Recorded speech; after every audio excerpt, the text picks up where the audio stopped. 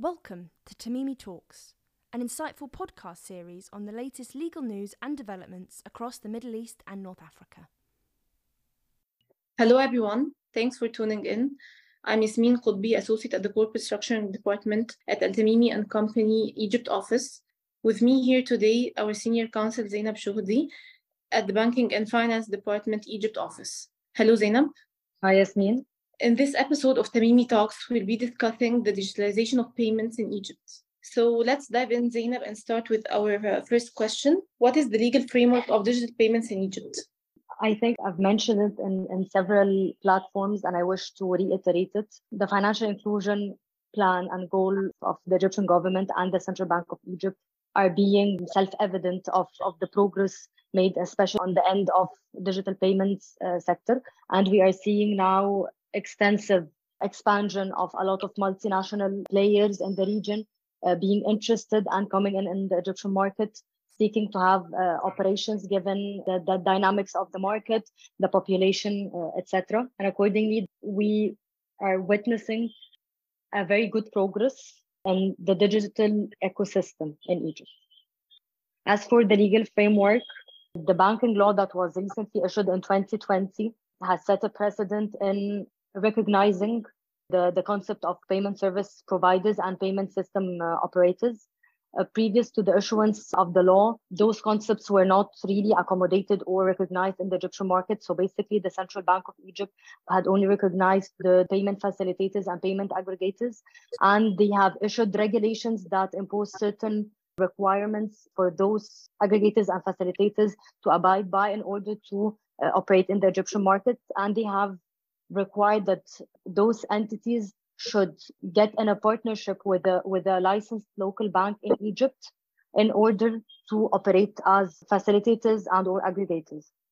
And accordingly, there was no direct communication between those entities and the Central Bank of Egypt, and the license they used to get was a mere short non-objection declaration issued from the Central Bank.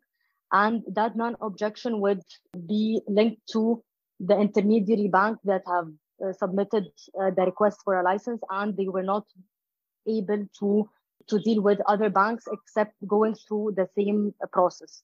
But the fact that the new law has recognized that concept, they have also eliminated the concept of local banks acting as an intermediary, and they mandated that all entities working in the field of payment services and payment operations, that they have to directly go to the Central Bank of Egypt and request a license.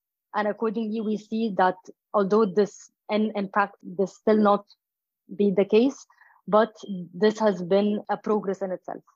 After such informative background, can you tell us what are the licensing requirements for digital payments from a legal and a practical standpoint? So basically, as I just mentioned, the law itself is only recognizing the concept, and the exact requirements for each entity has to abide by were referred to regulations to be issued, Board of Directors decisions of the Central Bank that would come in and specify the exact requirements for the payment service providers and the payment operators. However, to date, there are no regulations whatsoever that have been issued by the Central Bank in that field. And accordingly, the practice that has been adopted prior to issuing the law is still being the case. So basically, payment service providers, they do have to get in a partnership with the local bank in order for the bank to act as an intermediary to obtain or get a non-objection license for the PSPs to operate, which we believe is an interim way of action things until the payment regulations come in and specify more of what are the requirements, how they do get a license, etc. Perfect, Zeinab. So there are expected payment regulations that will change this practice. Do you agree?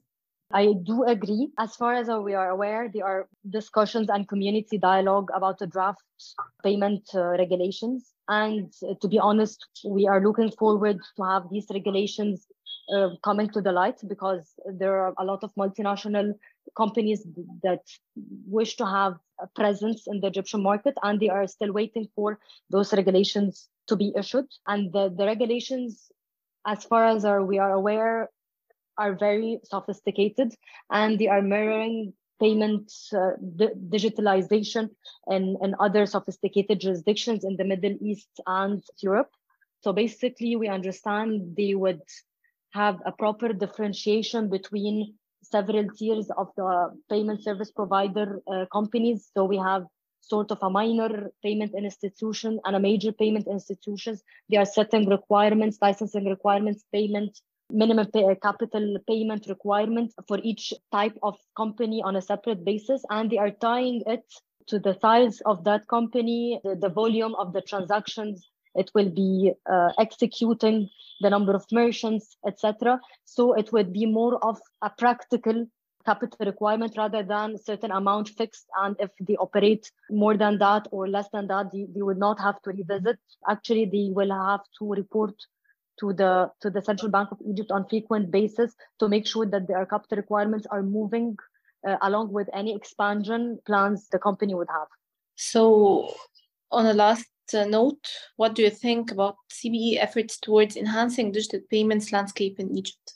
Again, their involvement and calls for financial inclusion is inevitable, and we are seeing almost on monthly or quarterly basis there are new regulations that are being issued. So they started in 2021 by issuing the instant payment regulations just to enhance more engagement in the field of digitalization of payments. And now they have issued the tokenization regulations, and they are calling all banks to start preparing their infrastructures to abide by and accommodate tokenization of payments. And just to give a bit of background on tokenization, we are hoping that ultimately when we apply tokenization payments through bracelets, smart bracelets, Apple Pay, Samsung Pay, etc., would be availed in the market. So this is a very good step and progress made by the Central Bank of Egypt on that end. Okay, is there a grace period for the banks to abide by said regulations? There is no specific grace period. You're just issuing it to banks that are interested in launching and availing such services to its customers. They have to abide by certain requirements in terms of risk assessment processes, anti-money laundering procedures, etc. But if the bank does not want to engage, they will not have to abide by it. But honestly, in such a fast-moving market and digitalization being everywhere, most of the banks, if not all, would be more than glad to compete in adapting the infrastructure to accommodate for the tokenization instant payment. That's very interesting. Thank you, Zeinab, so much. And thank you everyone for tuning in. We hope you found our discussion insightful and interesting. If there is any area of conversation that you would like to discuss or want more information on, please get in touch with us. Thank you. Thank you. Thank you, everyone. Thank you for listening to Tamimi Talks. Stay updated with all the latest legal news and developments on our social media channels.